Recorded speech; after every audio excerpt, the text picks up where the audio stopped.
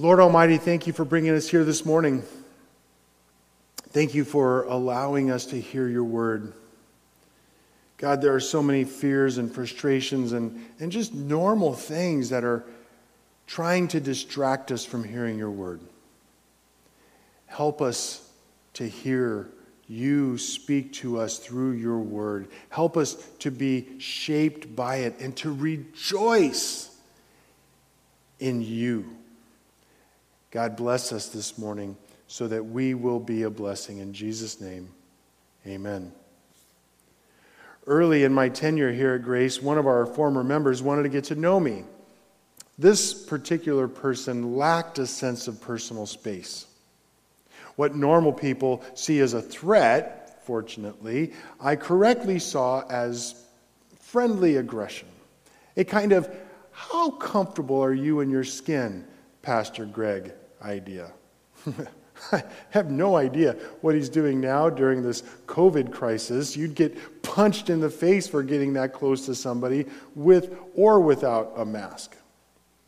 But the right response then is to gladly get back in their faces, and physically and even verbally. And when done with the right heart, that person will respect you and they'll even be friendly with you. Now, the people around you may have their skin crawling, but he remains a friend today, even though he moved away from Santa Maria several years ago. Of course, there are other times when getting into somebody's face is a means of inviting intimacy, joy. Now, there are very few people I will allow to do that, but of course, I love it. And lastly, there are those for whom getting in your face is a means of intimidation, force. You will comply or it will not go well with you. Now, our psalmist today embodies all three of these tendencies at the exact same time. Our psalmist today is unmistakably getting in your face, unapologetically getting right next to you. He is not giving general advice on what to wear during this weather. Our psalmist wants you to listen. Our psalmist wants you to pay attention. Our psalmist today is fiercely urging upon you to be happy, to rejoice in submission to Yahweh. There is, of course, this sense of love and intimacy that is being offered. There is a friendly aggression, and there is a hint, no, actually, it's more than a hint, of threat. If you are not happily submissive to Yahweh, it will not go well with you. In Psalm 2, God responds to the rebellion in the hearts and actions of the nations of the world, and He scoffs. He mocks our foolishness. He threatens punishment, and He invites us to fellowship with Him so that it may go well with us. In fact, you should notice this reality in both Psalm 1 and 2. Most readers of the psalm, if they think about it at all, recognize that Psalm 1 is an introduction to the Psalter as a whole. And Psalm 150 then is a conclusion. But Psalm 2 is every bit as much a part of this introduction to the book of Psalms. These first two psalms taken together introduce many of the major themes that we find laid out throughout the Psalms. Flourish by delighting in God's word is the big idea in Psalm 1. And in Psalm 2, the big idea is to flourish as we rejoice to serve.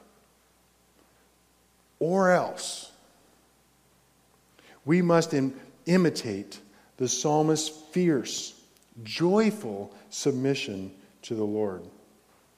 The proper response for us to God is to plead urgently, fiercely, perhaps even violently in the sense of John the Baptist. John the Baptist sought to compel his people to see the glory of submitting to the Lord.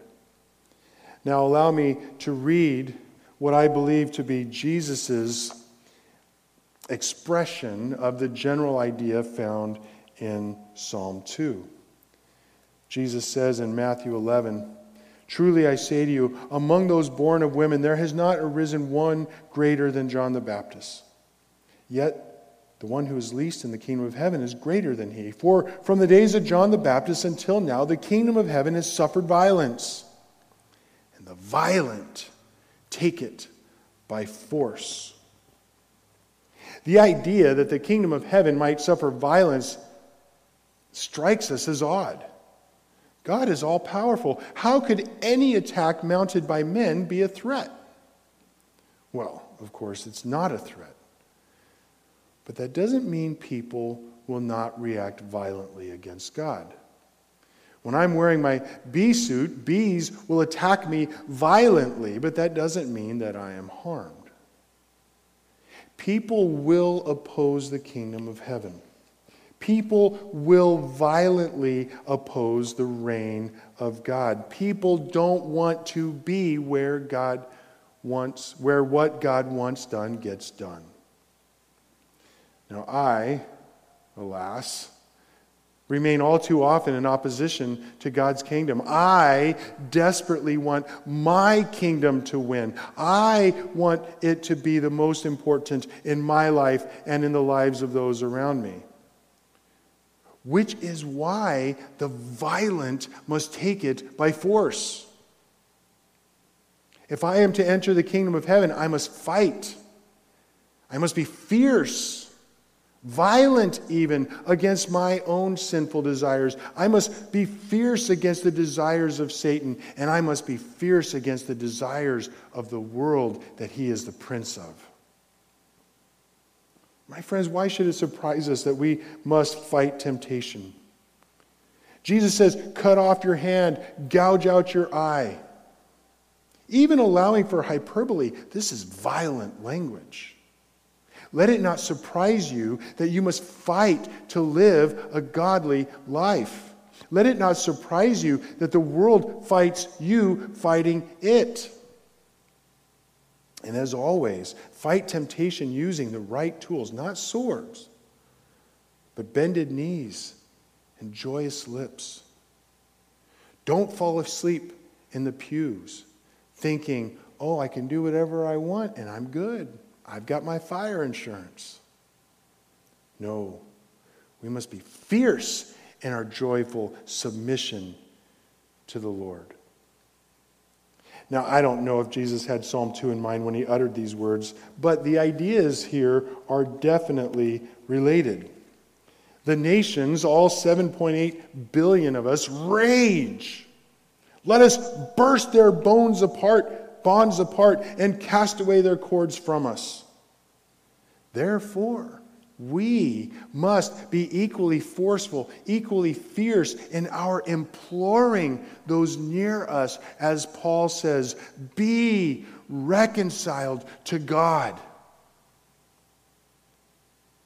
You, Christian, are in enemy-occupied territory on this earth in this age. You will need violence in the sense of active refusal to submit to the tide of ungodliness.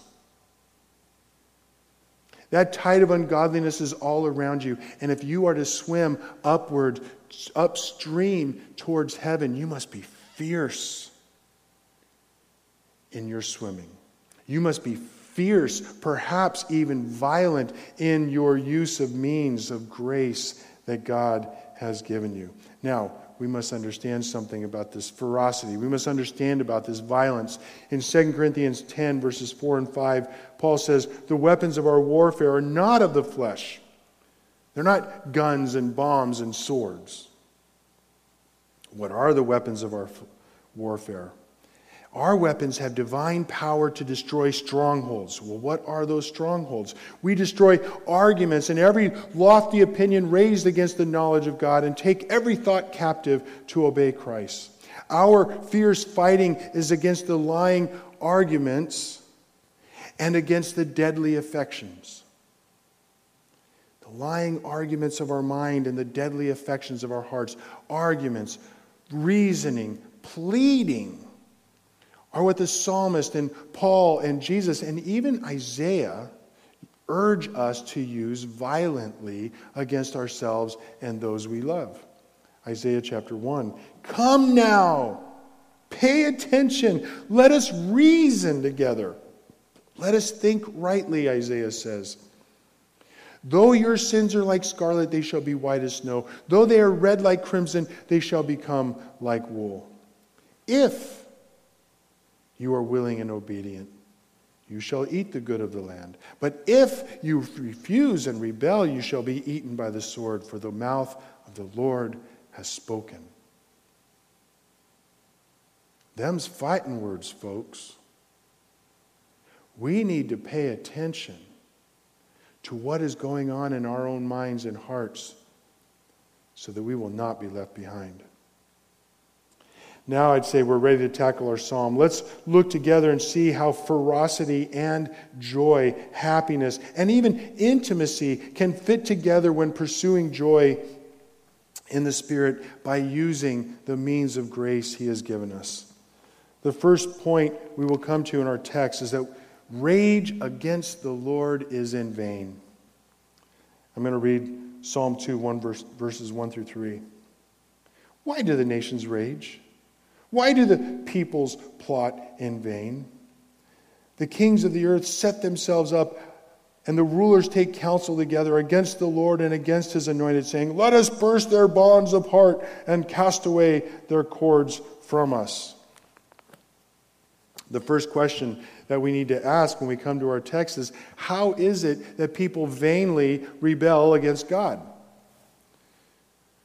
Well, it begins in the heart.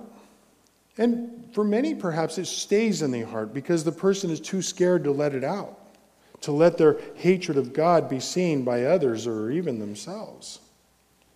But it is there. And God is not fooled.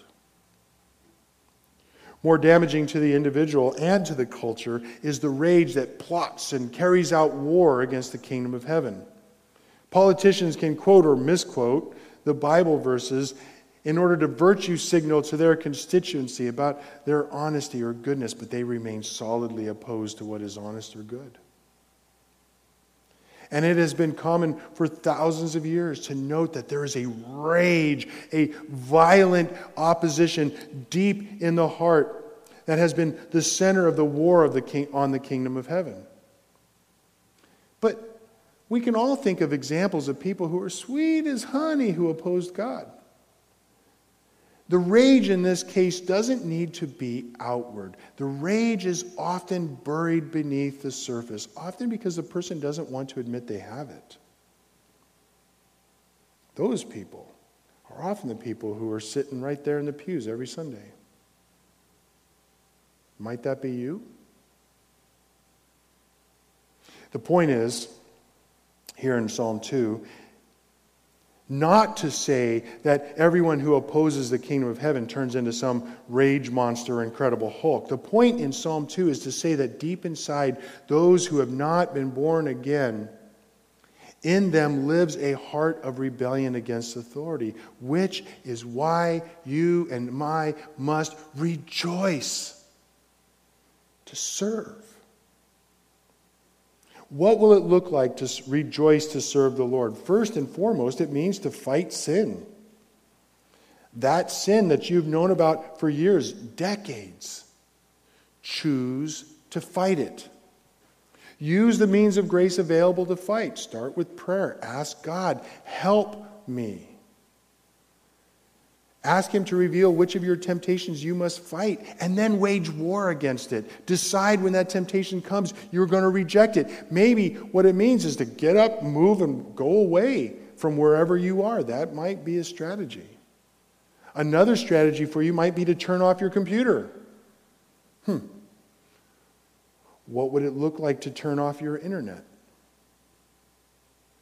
For some of us, that fierce submission may be the most joyous, the sanest, joy-making decision you will ever make.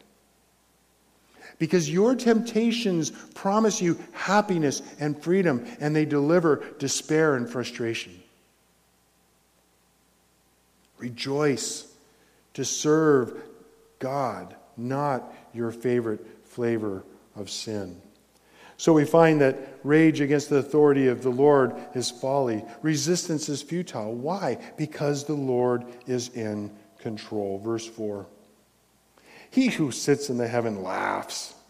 The Lord holds them in derision. Then he will speak to them in his wrath and terrify them in his fury, saying, As for me, I have set my king on Zion, my holy hill. God mocks. He scoffs at those who try to oppose him. He's not worried, folks. You know, some people believe they're doing God a favor by putting a $20 bill in the bag as it's passed. Some of us wish we could sit where the bag is being passed. Amen? But the only safe place from the wrath of God is right at the side of the king. Note, the king, God, is sitting. He's not stressed out enough to get up off his throne. So he mocks. And then he says, I will speak to them in my wrath. This is a clarifying sentence. The king sits and he mocks. And I suspect that what's going on is happening in two stages, two different steps. God is saying, okay, boys, I'm mocking you. I want you to see that I'm mocking you. You ain't going to win this one. And if you keep going, if you keep traveling down this road, then I'm going to speak my wrath. King is still sitting, not breaking a sweat. He's not worried. All the kings of the earth fighting against God, he's just sitting back. I think he has a cup ice cold lemonade, Arnold Palmer with some tea put in it. That, by the way, will be at the wedding supper of the Lamb. Those who see danger approaching are wise to take cover. But I want you to notice something else. There is a difference between his wrath, God's steady, unwavering opposition to all sin, and his fury, his white, hot, burning anger. For whatever reason it is, God is patient right now. He is not showing us his fury, but he is allowing open rebellion in this world. He will not always. And when his patience is spent, his fury will manifest itself. I have been asked by my friends of a politically conservative position if God's wrath will fall on the United States because of our participation in the abortion genocide. I respond by noting we are already experiencing God's wrath. I have been asked by my friends of a leftist persuasion if we will experience God's wrath because of our participation in various wars and even the whole military-industrial complex wickedness. I respond by noting we are experiencing God's wrath. Now, I will leave it to you to discern which aspects of the American culture are expressions of this wrath, but I suspect we have not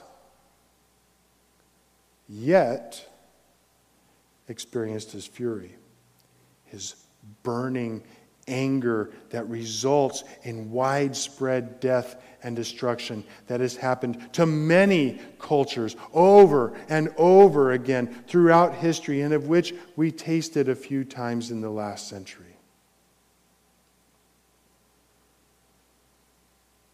My friends, consider how terrible the wrath of God must be that he poured it out on his own Son. Consider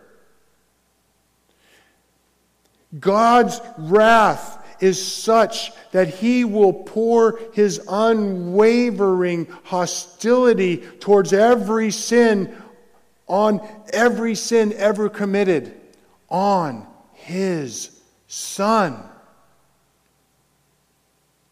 God will destroy that sin. God will obliterate that sin. He will spend his wrath on every sin by every one. Now, by God's grace, through the great mercy of God, he has offered you and me a choice. We can remain accountable to that wrath and remain spiritually dead until the day that we are physically dead, at which time we will experience the full, unbridled, undiluted, unmitigated wrath of God, separated from him forever in hell. Do not so choose. Turn to God. Turn away from sin. As we have seen, the safest place from the wrath of God is in his arms, at the side of the King. The safest place in the universe is embracing and kissing the Son in humility. This is the other option. To kiss the Son in humility, to receive the gift of God through the death of Christ, who, while he was on the cross, drank the cup of the wrath of God for every man, woman, and child who would ever put their trust in him. Oh, praise Jesus. Seriously. Praise Jesus. This is a gift that we may never even know the bottom of. And the only question worth asking is, how can we avoid that wrath? Trust in the promises of God for you in Christ. And when you do, you will rejoice to serve. So taste and see that the Lord is good. He deserves your fierce, joyful submission. Your fierce submission. You must be willing to cut out everything that does not fit with your decision to submit to the Lord. And you must rejoice in your submission. You must desire to be submissive to the Lord. And this joy is something that he gives you as a gift when you submit. It is only in surrendering your times and your talents and your treasures that you will find what it is that you really need and you long to have, the love and joy and peace of God the Spirit in your life. And this will come. Why? Because we will recognize that the Lord's rule is a gift. Verse 7. I will tell of the decree. The Lord said to me, "You are my son. Today I have begotten you. Ask of me, and I will make the nations your heritage and the ends of the earth your possession. You shall break them with the rod of iron and dash them to pieces like a potter's vessel." The question we must ask here, of course, is who's speaking? Who is it that says, "I will tell of the decree"? Now, this needs a little unpacking. There have been at least 3 audiences for this psalm. 1, those who lived under the Davidic monarchy.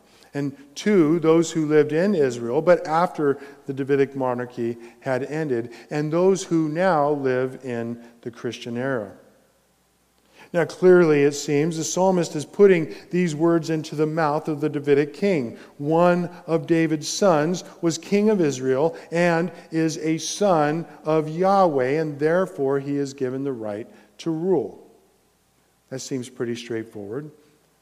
But then it seems out of place at a time when there is no king. So following the deportation to Babylon, the Jewish readers of this psalm must have understood it as the Messiah in whatever form they viewed him as. And this Messiah would be the one who would speak these words. Now, for Christians, We see the Messiah. We see the Son of David. Jesus is of Nazareth, and he is the one who is reporting God the Father's promise to him. Jesus is the heir of creation. Jesus is the judge of the nations. Jesus is the ruler of the souls of all.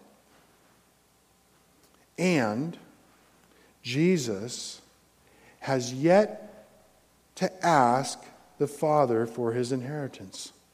Oh, Lord Jesus, please ask. Oh, Lord Jesus, please come quickly and redeem your people. Which, of course, brings up another question. Which heritage, which possession is going to get smashed?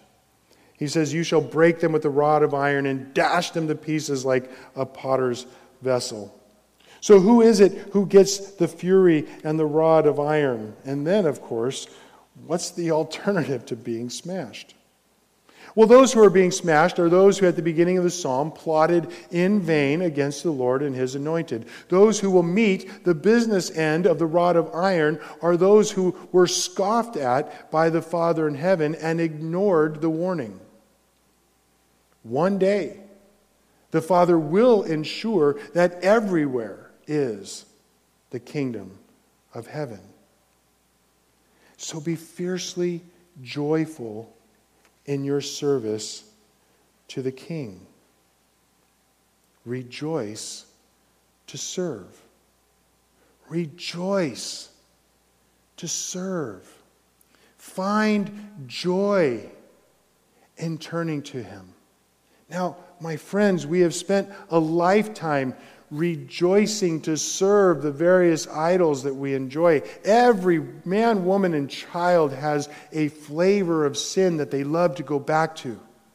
Train your heart by going to God's Word, by going to him in prayer, by going to other people who are training their hearts to grow in love and delight in Jesus. And when you do, you will serve the Lord in fearful rejoicing. Verses 10 through 12. Now therefore, O kings, be wise, be warned, O rulers of the earth. Serve the Lord with fear and rejoice with trembling. Serve the Lord, rejoice, fear, trembling. Kiss the Son, lest he be angry and you perish in the way, for his wrath is quickly kindled. Blessed are all those who take refuge in him.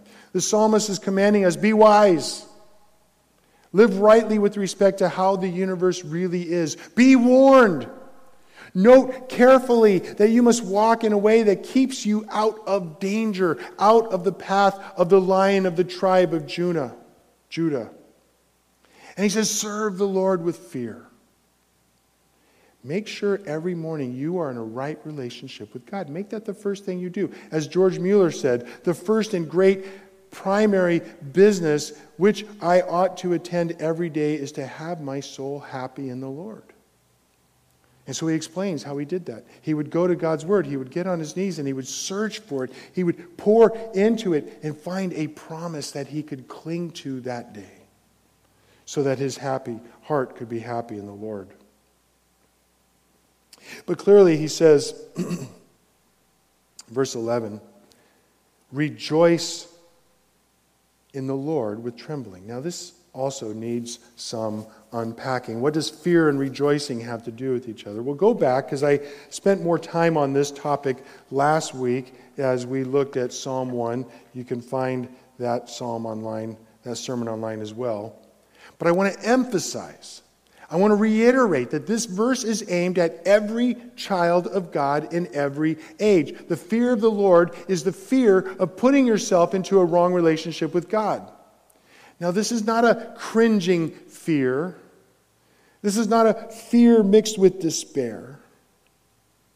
This is a fear that will enable you to do anything that it takes not to disappoint your Father in heaven. Then, once you have this right relationship with God, you receive rejoicing. This experience of peace brings flourishing, health, life, attractiveness, fruitfulness. Joy then also brings trembling. That fear that I might do something stupid and throw mud in the face of Jesus. Now, what on earth does that mean? How would someone throw mud in the face of Jesus? Every time you and I sin. Every time you and I value something that is contrary to what Jesus values. Every time you make Jesus seem less valuable to those around you, you make people think that Jesus isn't really all that important or precious or glorious. You do something stupid and you throw mud in the face of Jesus. Instead, the psalmist commands us to kiss the Son. And this embrace implies an acknowledgement of all three of the motives for getting in someone's face that we noted at the beginning. There is, of course, a friendly, playful aggressiveness. I think we're going to be wrestling with Jesus when we get to heaven. Of course, he'll always win. I think that there is a loving intimacy. This kind of language is shot all through the Bible. And there is an intimidation. If you kiss the Son, you acknowledge all three realities at once. If you believe the Son to be wonderful, you will rejoice to kiss him. If you believe the Son to be terrible, you will be forced to kiss him. In either case, what you believe will be correct. So embrace him today. Get to know him in his arms today, so that when you're forced to be in his arms, it will be a rejoicing. Now, there's one more consideration that if we don't take with us, we will fail completely to understand the psalm. Christ, on the cross, bought for you the power and the promises you need to obey these commands from the heart. Worship is the fierce, happy submission. Worship is joyful service. And so we must rejoice to serve. You today can turn in fierce, happy submission to Jesus because he paid the penalty you deserve to pay because of your sin. And when you turn away from that fierce, happy rejoicing, you can go back because he's paid for that sin as well. Your sin and mine have separated us from God, and God took it upon himself to bring us back to him. If we trust in his promises to do so from our heart. And trusting in his promises, as we learn in this passage, it's spoken of in different language in other passages, but in this passage, trusting in his promises means we turn away from something violently, fiercely, away from our sin and the temptations around us, and sometimes violently, fiercely turn towards the God who is our only source of life. And in him we find this source of life, and we rejoice. We are able to rejoice in a way that we have never been able to rejoice when we trusted the lying promises of whatever flavor of sin we enjoy. So celebrate the good fortune you have to have such a gift, and rejoice to serve the Lord. Jesus, thank you for buying on the cross the power and the promises that we can trust so that this could be made progressively true in our life. Make it more so. Help us to turn away from our sins. Help us to turn our hearts in the morning to being happy in you so that we will rejoice and we will bring glory to you and growth to your kingdom. In Jesus' name we pray. Amen.